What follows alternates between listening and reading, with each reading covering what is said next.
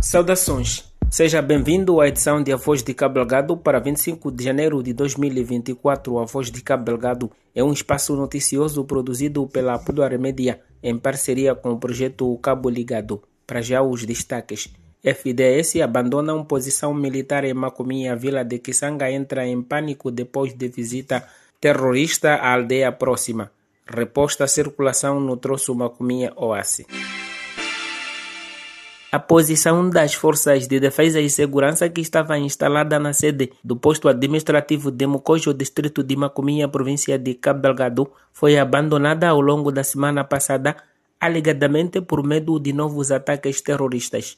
Segundo o Mediafax, nos últimos dias, grupos terroristas passaram por algumas aldeias de Mocojo e deixaram avisos e advertências de que um ataque à posição das Forças de Defesa e Segurança teria lugar.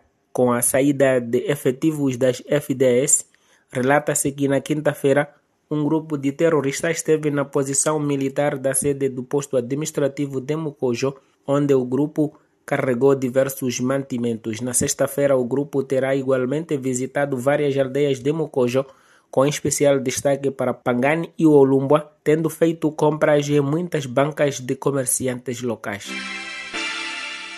Um grupo de terroristas voltou a invadir uma aldeia próxima da vila sede de Kisanga, em Cabo Delgado, na noite de terça-feira. De acordo com a Zumbo FM, muitas pessoas da aldeia ficaram em pânico e correram para as matas onde foram se refugiar. A mesma situação verificou-se na vila de Kisanga, onde residentes abandonaram as suas casas à procura de um lugar seguro.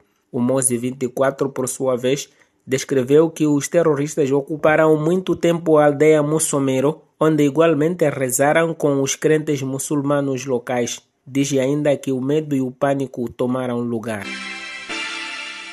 Foi reposta na terça-feira a transitabilidade da N380 no troço entre Macomia e Oace, na província de Cabo Delgado. A travessia foi condicionada no sábado, depois da queda do aqueduto sobre o rio Napacala. O jornal O País refere que a ANE, a Administração Nacional de Estradas, concluiu os trabalhos de emergência da montagem do aqueduto e sublinhou que a infraestrutura suporta viaturas.